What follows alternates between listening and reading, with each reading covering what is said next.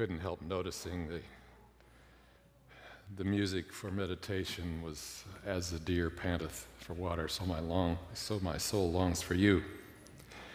The subtitle, maybe you noticed, for Psalm 22 is "To the chief musician, set to the deer of the dawn," a psalm of David.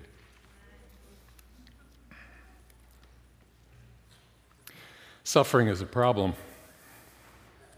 Maybe the problem when it comes to faith. Now, we're very well acquainted, painfully so, with many of the trouble spots around the world. We recently came out of a pandemic. People are still getting sick, by the way. There's the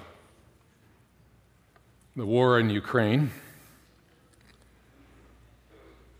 And, of course, we've seen the news lately of the fires in Maui.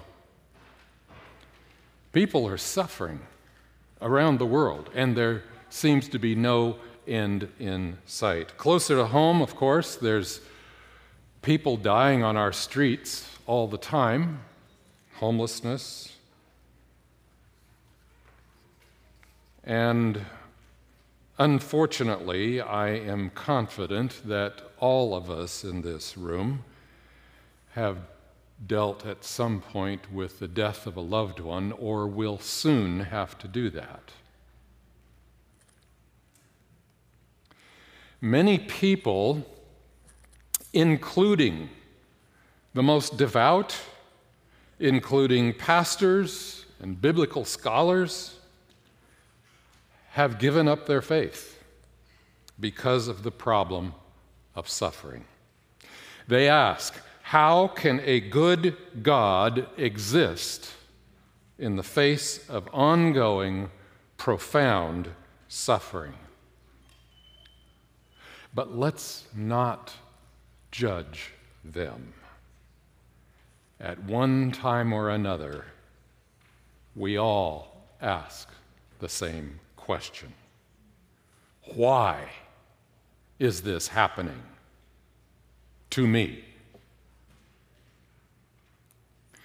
When my mother found out she was dying of cancer, she declined aggressive treatments, saying, "I've lived a good life."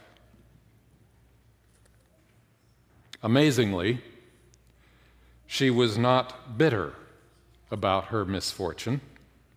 Instead, she was grateful for the life that she had had.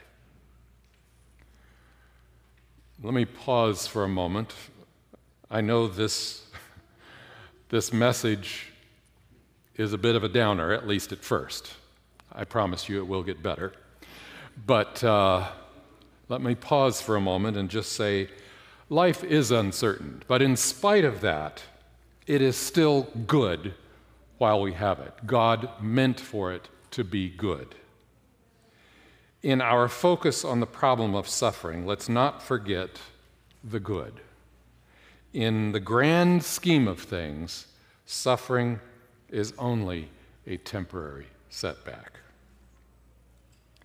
A couple of weeks after my mother received the bad news, and I was there in the Spokane hospital room when she got the bad news, a couple of weeks later, my brother and I sat by her hospice bedside,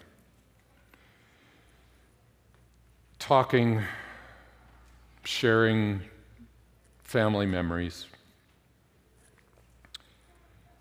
Our mother dozed off for a little bit into a state of semi-conscious, medicated sleep. And suddenly she moaned and cried out, "Why? My brother Doug immediately exclaimed, "Oh, Jesus asked the same question." It's true. On the cross, as he was about to die, Jesus cried out, "Why?" He quoted the first line of Psalm 22, my God, why have you forsaken me?" Was this an admission of defeat? Was God really abandoning him? One of the most profound elements of the gospel is this: Jesus gained victory by being defeated. He won by losing. It's one of the most profound and sometimes difficult to understand truths of the gospel.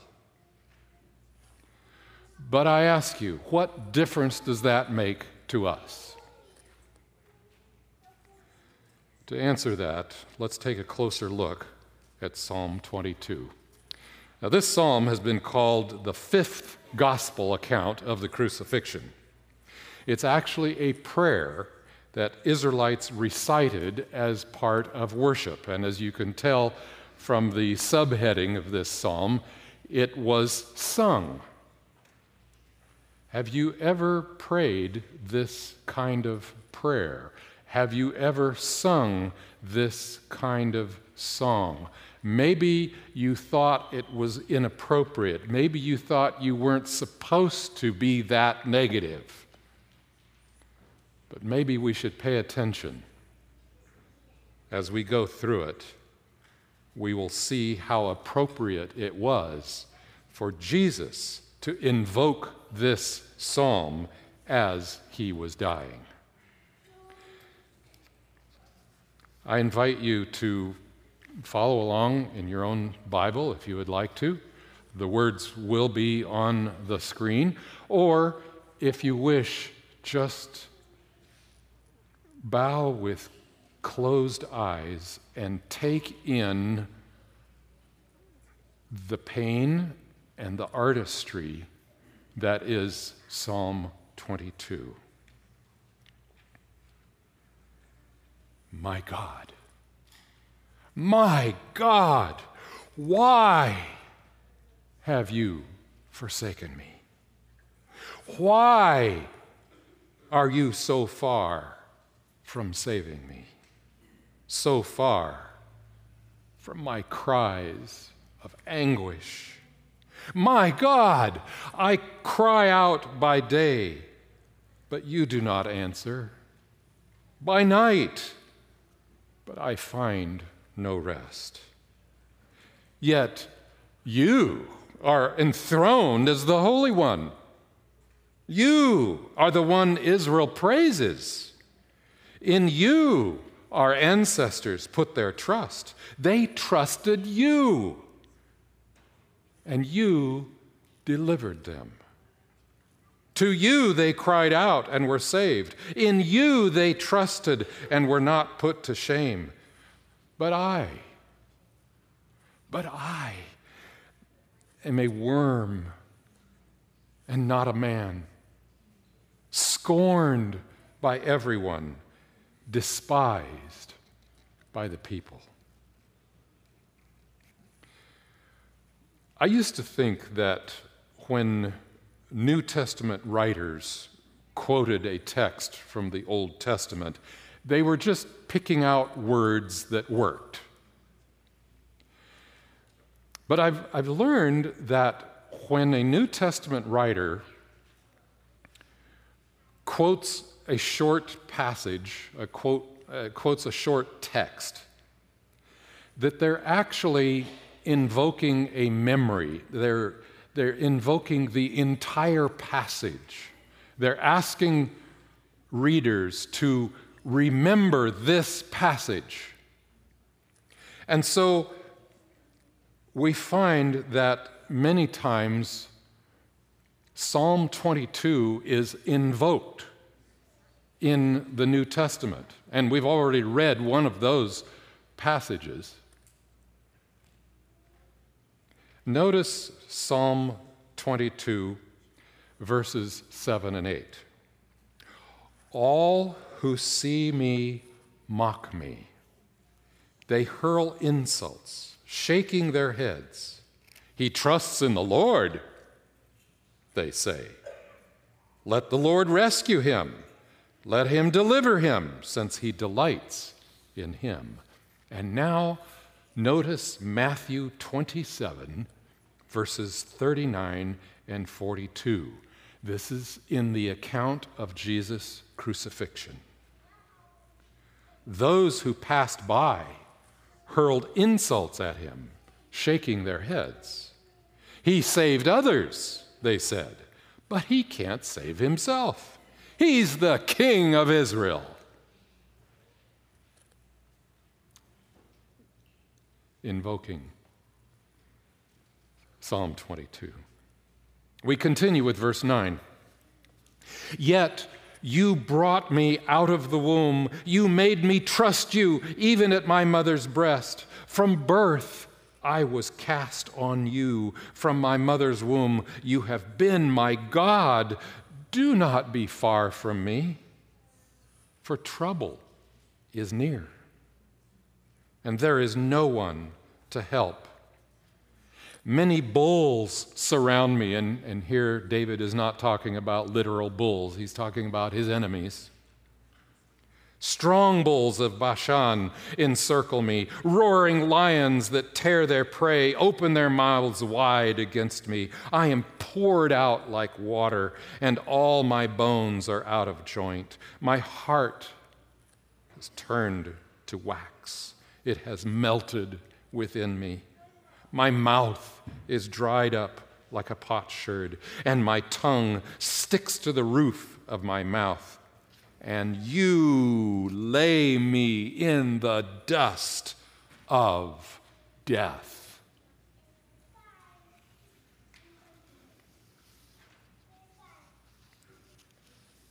Notice these next few verses. Dogs surround me. A pack of villains encircles me. They pierce my hands and my feet. All my bones are on display. People stare and gloat over me. They divide my clothes among them and cast lots for my garments. Again, in the account of Jesus' crucifixion, John 19:24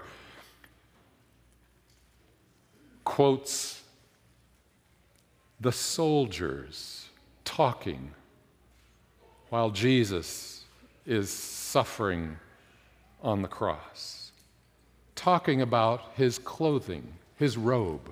Let's not tear it, they said to one another. Let's decide by lot who will get it. This happened that the scripture might be fulfilled that said, they divided my clothes among them and cast my lots for my garment. Psalm 22:18. So this is what the soldiers did. Continuing with verse 19. But you, Lord, do not be far from me. The psalmist is praying now. You are my strength. Come quickly to help me, he pleads. Deliver me from the sword, my precious life from the power of the dogs. Rescue me from the mouth of the lion. Save me from the horns of the wild oxen. The psalmist is pleading in words that Jesus invoked on the cross, that other Bible writers use to describe what happened. The psalmist depicts his situation without hope. But verse 22 is the turning point. Psalm 22:22, the turning point. I will declare your name to my people. Well, this seems to come out of the blue. I will declare your name to my people. In the assembly, I will praise you. You who fear the Lord, praise him. All you descendants of Jacob, honor him. Revere him, all you descendants of Israel, for he has not despised or scorned the suffering of the afflicted one. He has not hidden his face from him, but has listened to his cry for help. That passage actually shows up or is invoked in the book of Hebrews. Recall that Hebrews is all about how Christ and what he has done has superseded everything else. Hebrews 2:11-12 says this: both the one, talking about Jesus, who makes people holy, and those who are made holy are of the same family. What an incredible way to explain the incarnation of the Son of God. So, the author concludes, Jesus is not ashamed to call them brothers and sisters. He says, and then he quotes this line from Psalm 22, verse 22, I will declare your name to my brothers and sisters. In the assembly, I will sing your praises. What an amazing use of that psalm to show how the Messiah came as one of us and suffered as one of us, and as our brother sacrificed himself for us. Let's continue with Psalm 22, verse 25. From you comes the theme of my praise in the great assembly. Before those who fear you, I will fulfill my vows. The poor will eat and be satisfied. Those who seek the Lord will praise him. May your hearts live forever. All the ends of the earth will remember and turn to the Lord, and all the families of the nations will bow down before him. For dominion belongs to the Lord.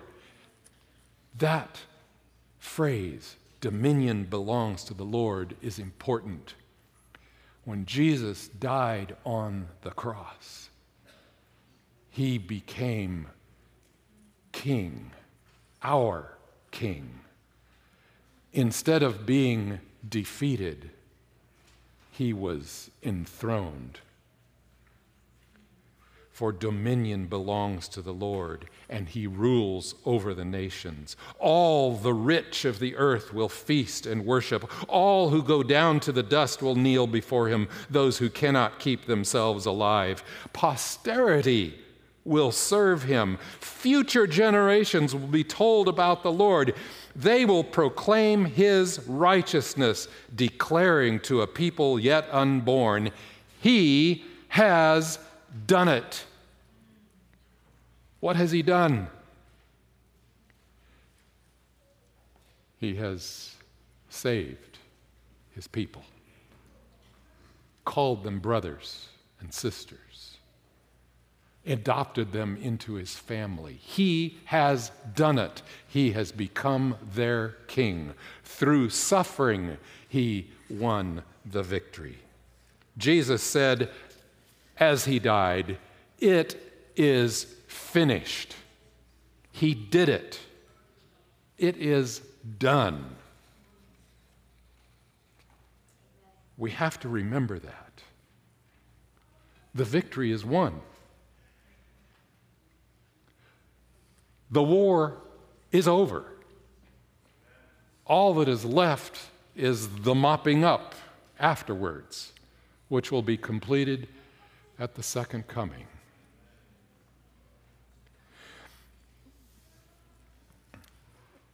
In light of all this, I'd like to present 3 myths that we tell ourselves sometimes about suffering. Myth number 1 is suffering is a test from God to see if we're loyal to Him. The truth is, suffering is not from God. Suffering is a common experience to all mortal human beings. It happens. It can test us, that is true, but God did not design the test. The second myth is this: God's anger made Jesus suffer. So his death satisfied God. This is, that old atonement theory where, because Jesus shed his blood, that, he appears before the Father, and the Father says, yeah, because you shed your blood, I'll forgive all these people. It's kind of like God is saying, it's against my better judgment, but because you died, I'm satisfied, and, we can forgive all these miserable humans. Actually, the truth is, God is not the cause of anyone's suffering, especially that of Jesus. And God himself loved the world so much that the part of him called the Son suffered and died for us.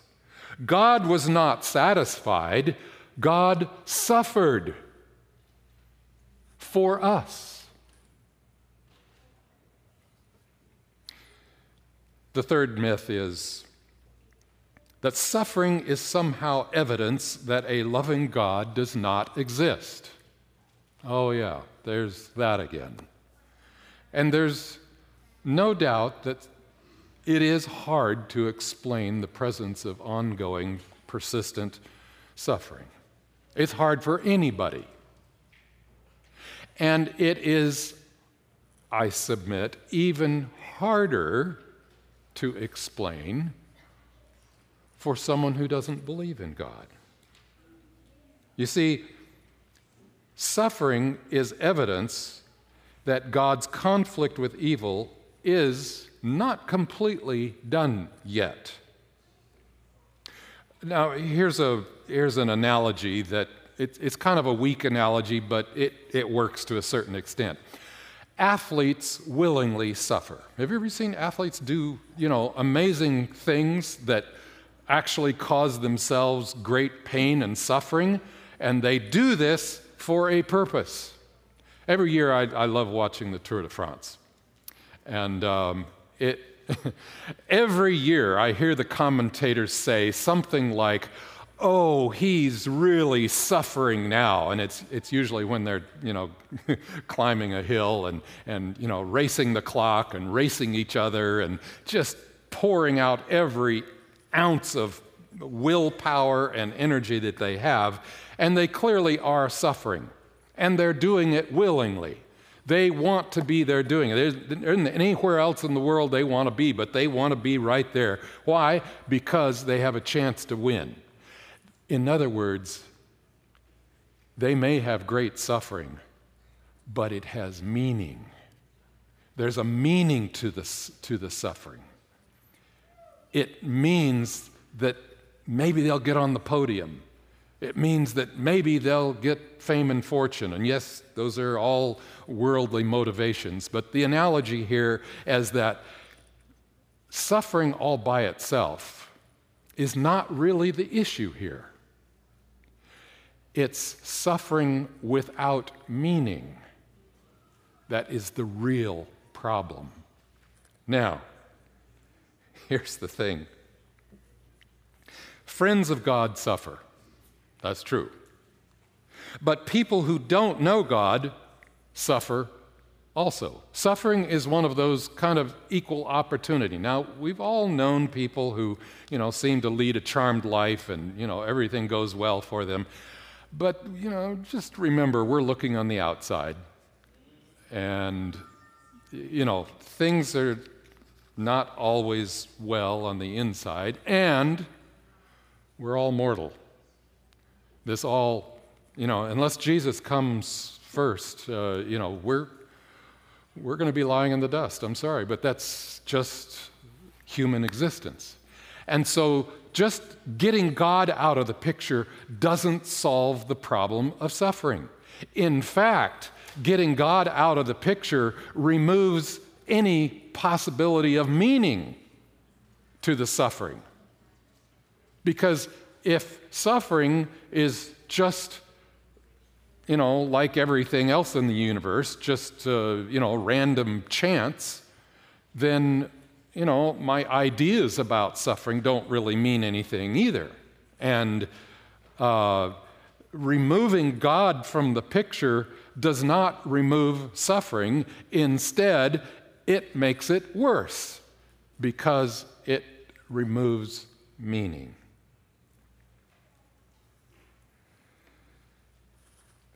By Jesus' suffering and death,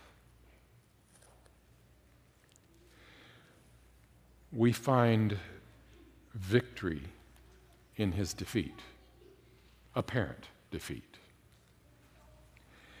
And we find meaning for our own lives.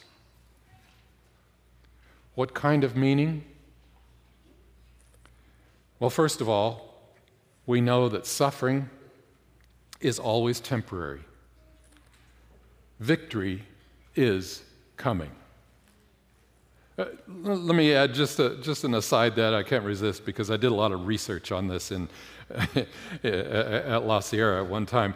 The idea of hell is so repugnant and so opposite of the character of God. Have you ever realized that? That God is all about ending suffering, but to believe in an ever-burning hell is to believe in a God that perpetuates suffering for eternity. Anyway, just an aside. Secondly, suffering can, if we find the right meaning, bring us closer to God and each other. But, and I hasten to say this and to emphasize it, God did not cause the suffering. So God is not giving us suffering so that, we can be closer to him. Have you ever gone to a memorial service, a funeral, or the deathbed of a loved one? And have you ever suddenly discovered a connection, not only with them, but with the rest of the family and friends that was so wonderful that you went away saying, it's too bad that we have to wait for a death in order for this gathering to happen. I have seen that happen over and over again. That suffering, whether it's the dying person suffering or the people who have to witness that, this suffering can actually bring people closer together and closer to God. It doesn't mean that God caused it. It doesn't mean that that's why God, gave us suffering so that we'll be closer to him. It's, shall we say, God bringing good out of evil, because God is like that. God's grace is sufficient, said the Apostle Paul. And then, number 3, suffering reminds us that Jesus, he really needs to come back. And we want him to come back and put things right.